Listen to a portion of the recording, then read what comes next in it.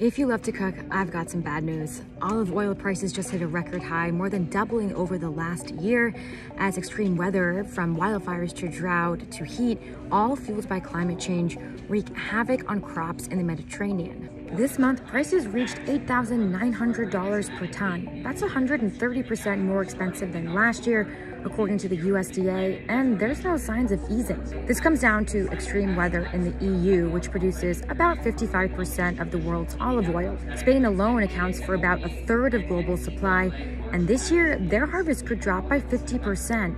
According to Eurasia Group, olive trees grow really slowly, meaning it will take the EU years to return to past production levels. And with record temperatures and water stress, the region's output might never fully recover. There are other vegetable oils out there, but as the USDA noted, consumer and cultural preferences for olive oil make it really difficult to substitute.